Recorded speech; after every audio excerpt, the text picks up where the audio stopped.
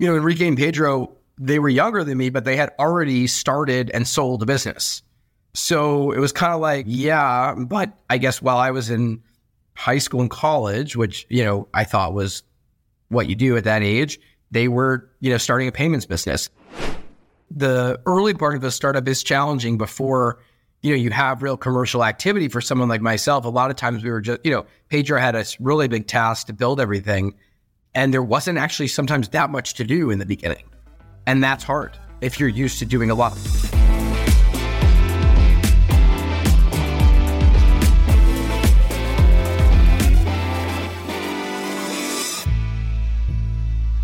Hello, everyone, and welcome to FinTech Leaders, coming to you from New York City. I'm your host, Miguel Armaza, and I'm a co-founder of Gilgamesh Ventures, a venture capital fund that backs early-stage FinTech entrepreneurs in the US, Canada, and Latin America.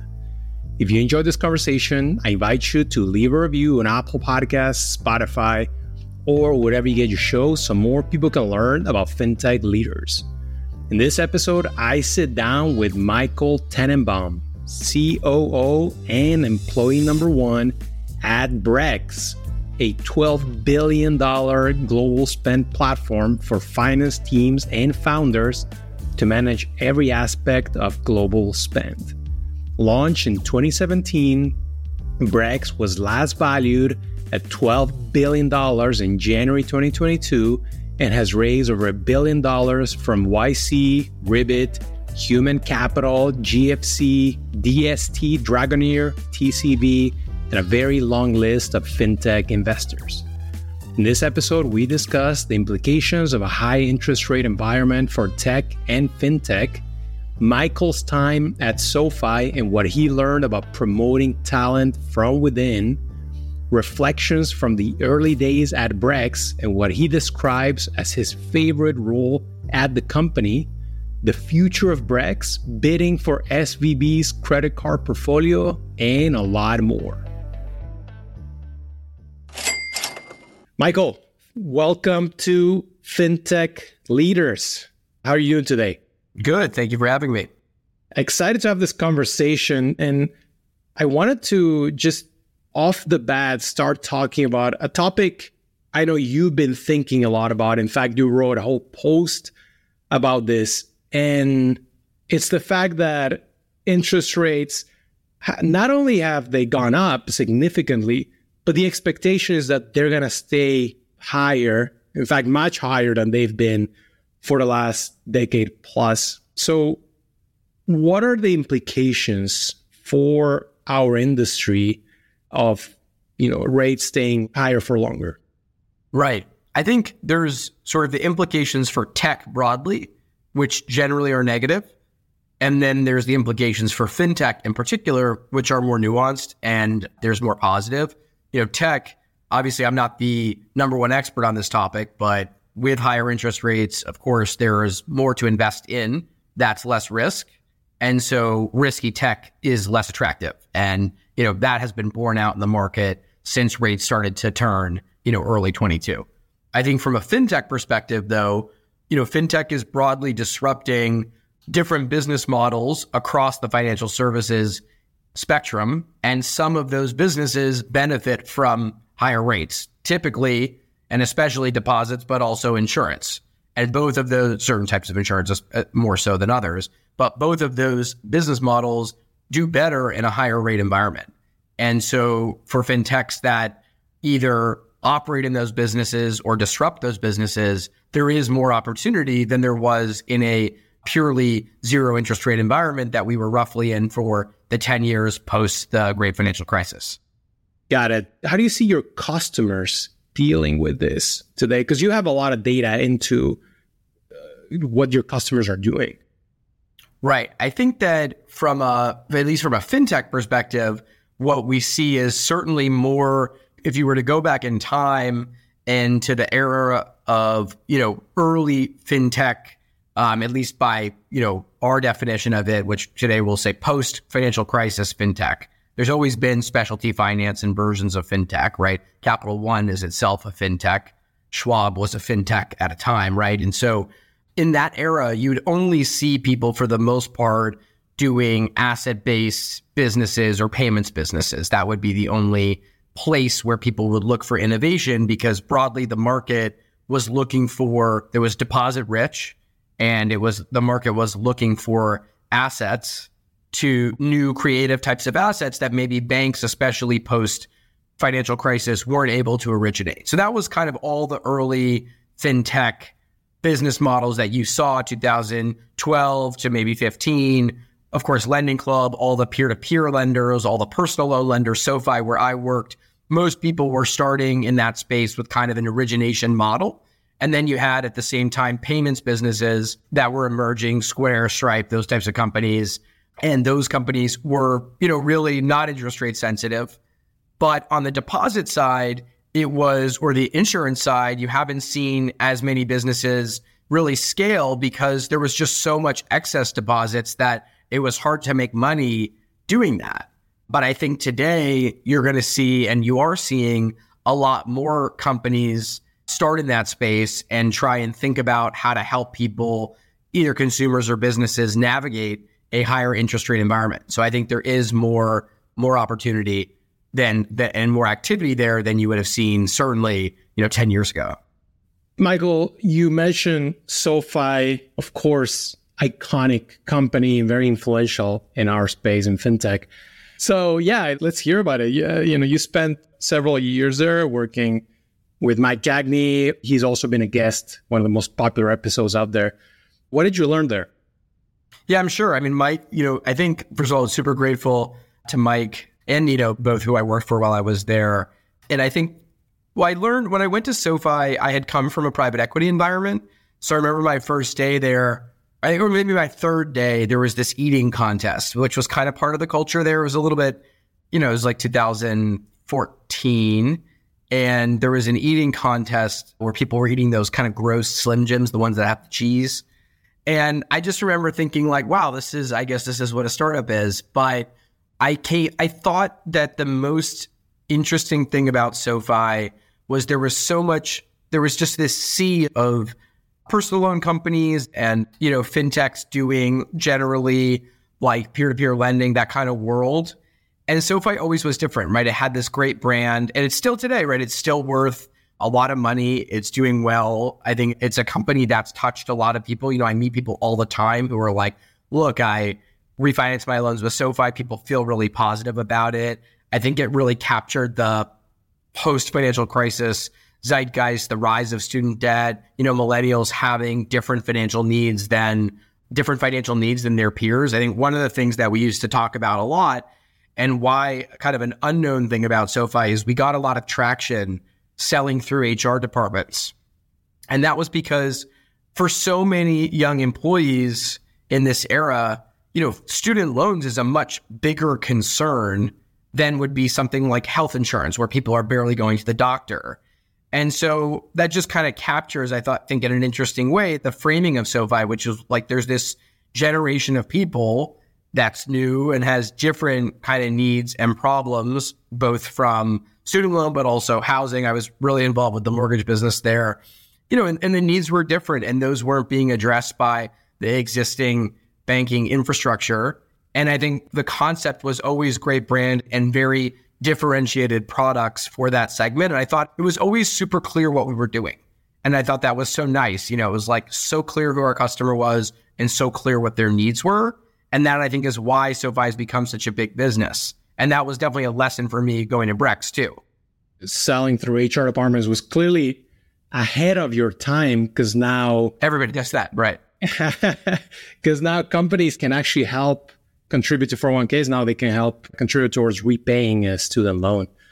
So Michael, let's talk about Brex in contrast to SoFi. So Mike Gagney, I don't know if much older, but definitely someone who's older than you, someone you can kind of look at and see, okay, they have 20 more years of experience. He'd probably say 15, but I don't know. We'll say somewhere in there. Somewhere in there. But at Brex, it's a different story, right? You come in and you're working actually for two founders that are younger than you. Many people in the startup world have to deal with this, and some cannot, right? But clearly it wasn't a problem for you. How did you deal with that? Yeah, I think that maybe coming from private equity into startup land helped frame that, because one of the things that you realize when you do that is that the incremental year that you spent in private equity or finance or hedge funds, where a lot of people in those worlds are somewhat interested in startups, but the incremental year, the marginal year is not that valuable, right? Because it doesn't totally translate. And so I knew that, and I kind of was like, look, I may have a certain set of experiences, and there were something, right? Like I did financial institutions, investment banking at JP Morgan. That was super valuable. I learned how financial companies work. And so it's definitely worth something. But I think if you do 5 years or 6 or 7, that 6th or 7th year may not be that much more valuable in the operating world. And so, Henrique and Pedro, they were younger than me, but they had already started and sold a business. So it was kind of like, yeah, but I guess while I was in high school and college, which, I thought was what you do at that age, they were, starting a payments business. And so I think I definitely deferred to their experience around company building, certainly around technology. I think where I, brought the expertise was more around financial services, financial partners, how you kind of present to a bank, compliance, that sort of world, I had more experience in. But so I never really thought about their age as much. More tastes and preferences in the beginning would probably be more where there was friction rather than age.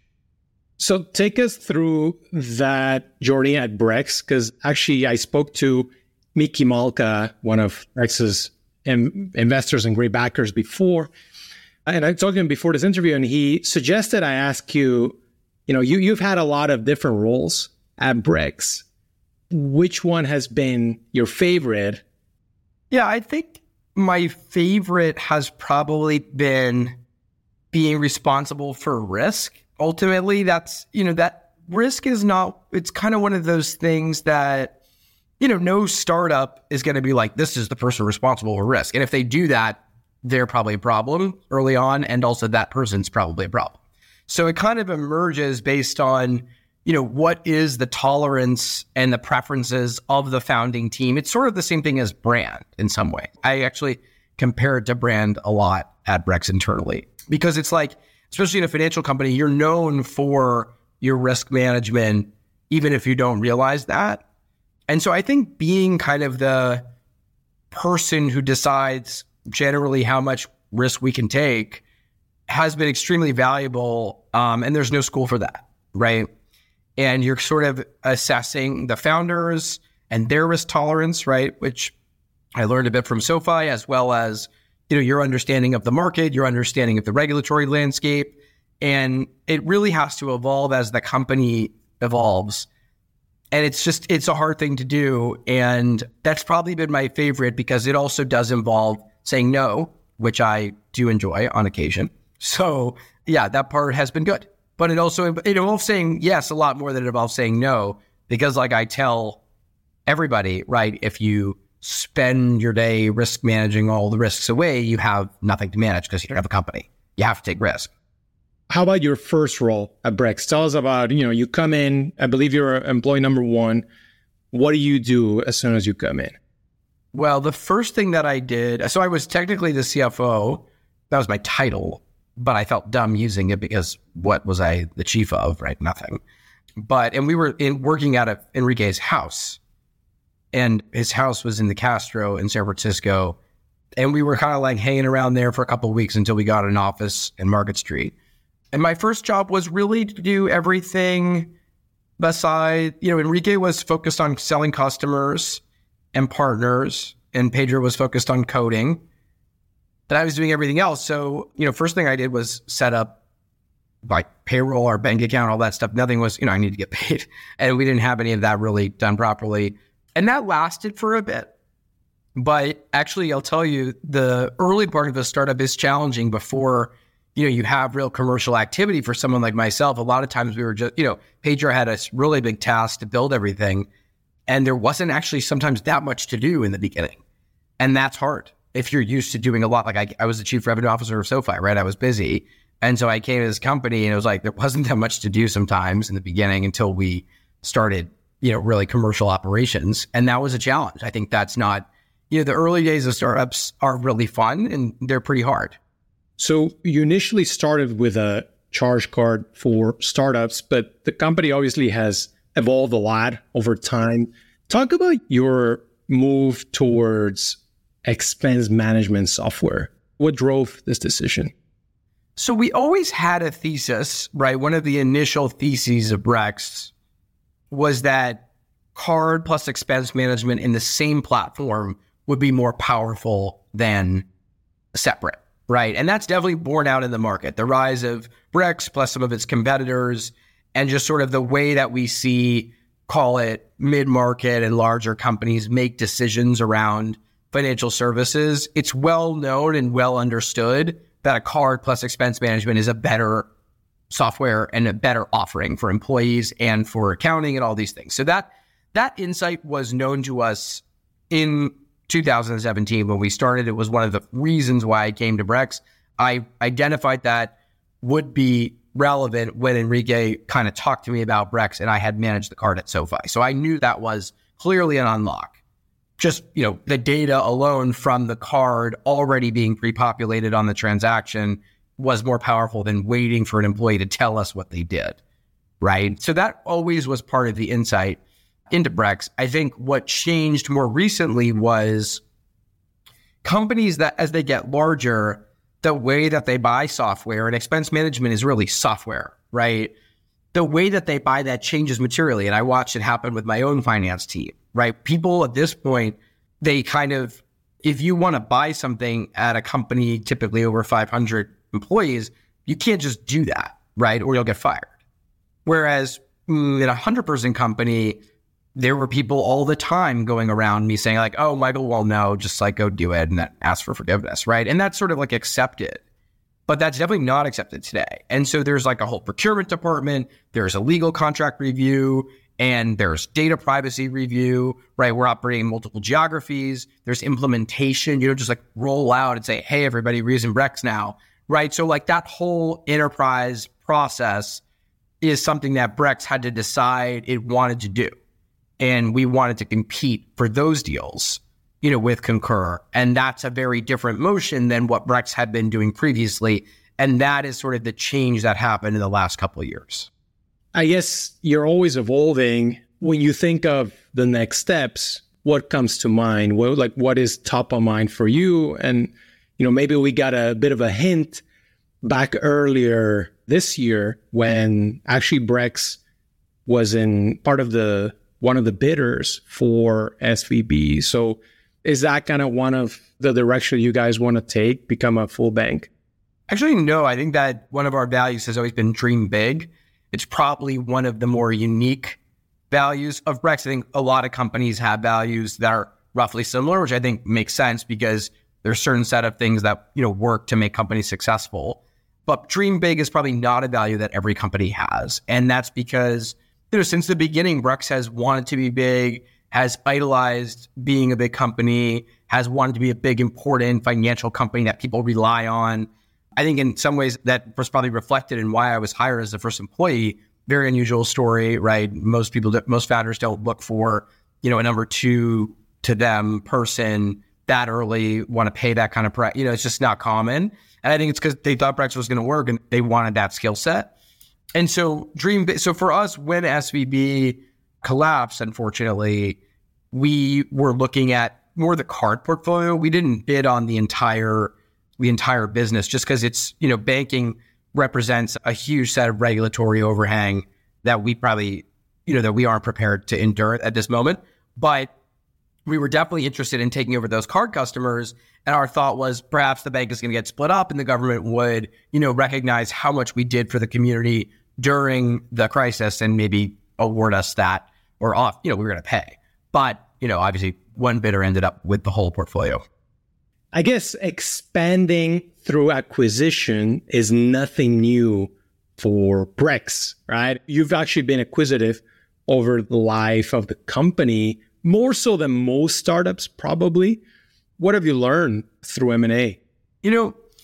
I think your company is always going to reflect in some ways the skills of the executive team, right? So I think with Brex, we had a stronger finance department because we hired a CFO early, right? Which is not typical. And so we probably were, and we had corp dev. I know you know Marco Roning, for example. We had him relatively early as well. And so we naturally were looking at more things and kind of exposed to more of those opportunities because we had that function. And I think that, that speak to me, the lesson there is like, your org structure and who's reporting to who. It doesn't matter from a like, oh, do I report to the CEO, that kind of thing. But I'm more saying that who the person, ultimately the CEO, but also every leader, including the finance leader, chooses to have reporting to them, what functions, that's going to naturally gain more mind share in a world of limited time. And so we had corp dev, and so that was getting mind share. So we just saw more opportunities as an executive team than probably your average company. I think another lesson I've learned just about corp dev in general, though, which I think is important, is corp dev doesn't have to just be about M&A. It can also be sort of strategy, competitive landscape. Being from a finance background, I naturally think finance people do a lot of things well. And so I think from a competitive landscape overview perspective, because VCs have so much information, if you're engaging with that community, you can learn a lot about the competitive landscape. And that's been very valuable for Brex, in addition to the M&A. A couple of weeks ago, I was in Brazil and I got to interview on stage the CEO of Neon, Pedro Conrade, who has also been acquisitive. And when he talked about the lessons learned, he focused a lot on the integration, right? What's important to kind of master a good integration when bringing a new team? Yeah, I think the alignment up front is very important. And we did some acquisitions at SoFi as well. And, the people part of it is it generally going to be the most important. Depends on, what you're buying and whether you're buying it for the people or the business or the product. But regardless, the people have to make it work. And I think identifying both on your side and the target side, who are the people that feel responsible for making this work is very critical. Because otherwise, if, like anything, if there's no owner, once the deal's done and corp dev and M&A go away, who's making sure this works? And I think that's the biggest thing, is finding someone who feels accountable and really a deal champion on the business side that really wants it and is going to make it work. And that's why acqui-hires are typically more successful, right? Because it's like, they're not always successful, but there it's pretty obvious. I'm a hiring manager. I have needs. This brings me 10 people at once versus having to go find them. They all work together. We've got a project for them. That's lower risk, right? And it's very easy to point to who's responsible typically.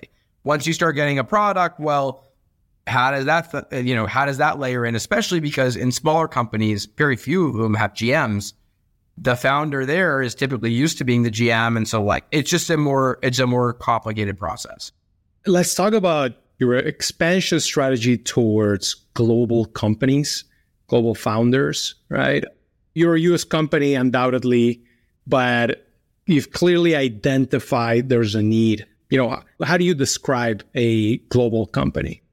Yeah, I think it's post-COVID rise of remote and hybrid work. You definitely have a fit. And also with the rise of interest rates, right, and just capital being more expensive, you have more of a global talent pool, which tends to be less expensive than the US, right? Especially, USSF Bay Area is going to be the most expensive talent pool in the world.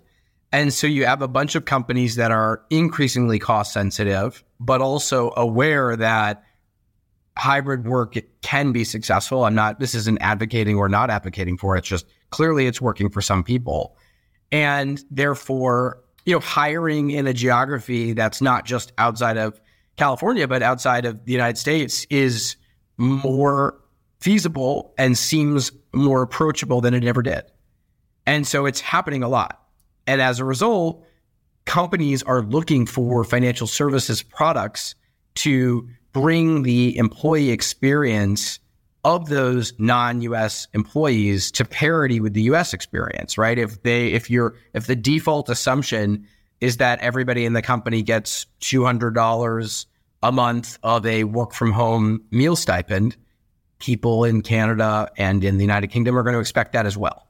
right? And so the less you have to make things different, the more the whole concept works. And I think Brex has dedicated a ton of resources to making that work, whether it be reimbursements in local currencies, cards shipped and issued to local countries, the ability to pay your bill for a foreign entity in the foreign currency. And so just making it feel much more like one system has been a big piece of Brex. It definitely sounds like the way you expand is by following your customers and then following their needs. So what are some of those needs that you're seeing right now that you would like to address going forward?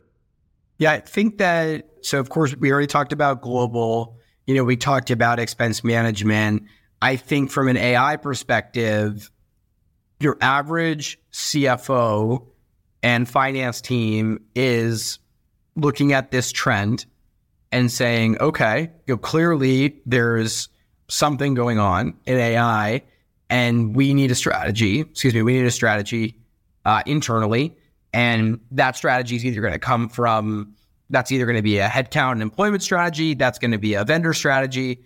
And so I think Brex is thinking a lot about, how do we deliver an offering that leverages generative AI for companies and for CFOs in particular, that are looking, their boards and their investors and their bosses are asking, well, what are we doing in the finance world to leverage all this emerging AI technology, right? I think that's a very normal question that a CFO of a larger company would be asking or be asked.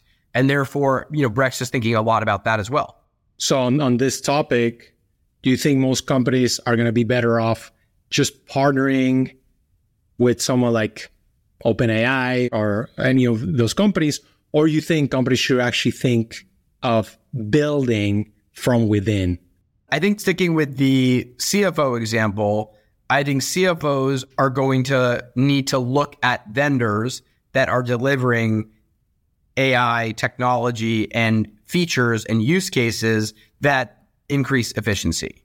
I think that in general, for companies that are putting AI into their own products, right, rather than the vendor perspective, more on the product side, I would say your average company is going to gain more by working with an existing provider. It's sort of similar to cloud, right? Like, yes, there are some companies, for example, Snapchat, right, that they don't, I believe Snapchat for a while had their own cloud infrastructure, right? One of our competitors, Expensify, for example, I think hosts everything on-prem.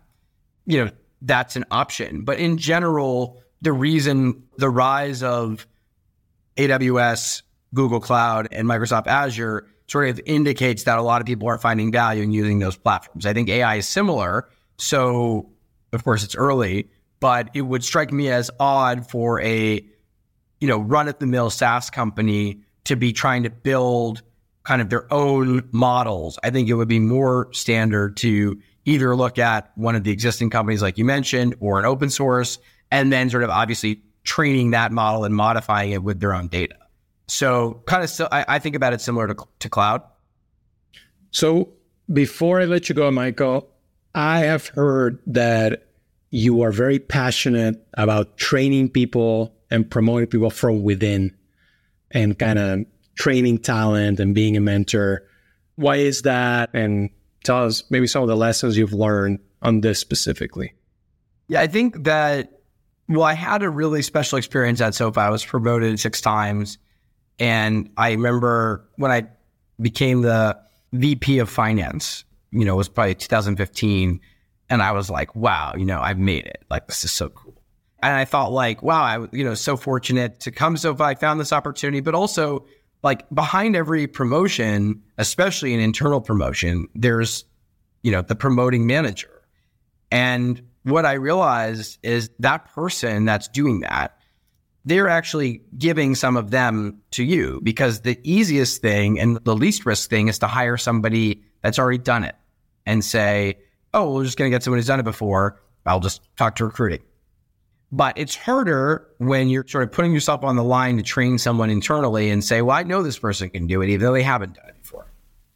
And I'm going to actually back them, and I'm going to make my day worse, because not only am I going to have to spend time training them and teaching them, but if inevitably they make a mistake, which they always will, my boss is going to come down on me and say, we should have gone external, right? And so I was grateful to have that opportunity a couple different times. And then I thought, why would I not offer this to other people that want to work really hard and want to have special outcomes and want to come and work in a high growth environment because those opportunities are there? So I think it was, for me, I guess you could use the term paying it forward, but it's just, I don't know, it's just always been, I really believe in the long run, it's paying it forward, but you also you're going to engender more loyalty, more hard work, more fun. You're going to have a lot more fun also, which does matter if you do that, because you just kind of have a set of people you've been working with and growing together. And that's been a huge part of Brex for me.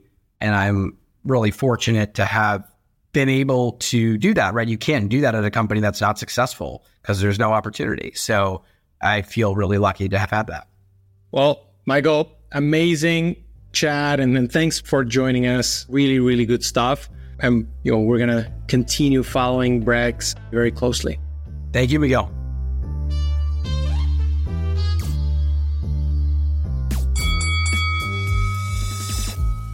Thanks for tuning in. I hope you enjoyed this great episode with Michael, COO of Brex. If you want more interviews, make sure to subscribe, follow, and leave a review on Apple Podcasts, Spotify, or wherever you get your shows. It helps and truly means a lot. And if you have any suggestions or thoughts about the show, just drop me a line on Twitter or LinkedIn. Signing off till next week, I'm your host, Miguel Armaza.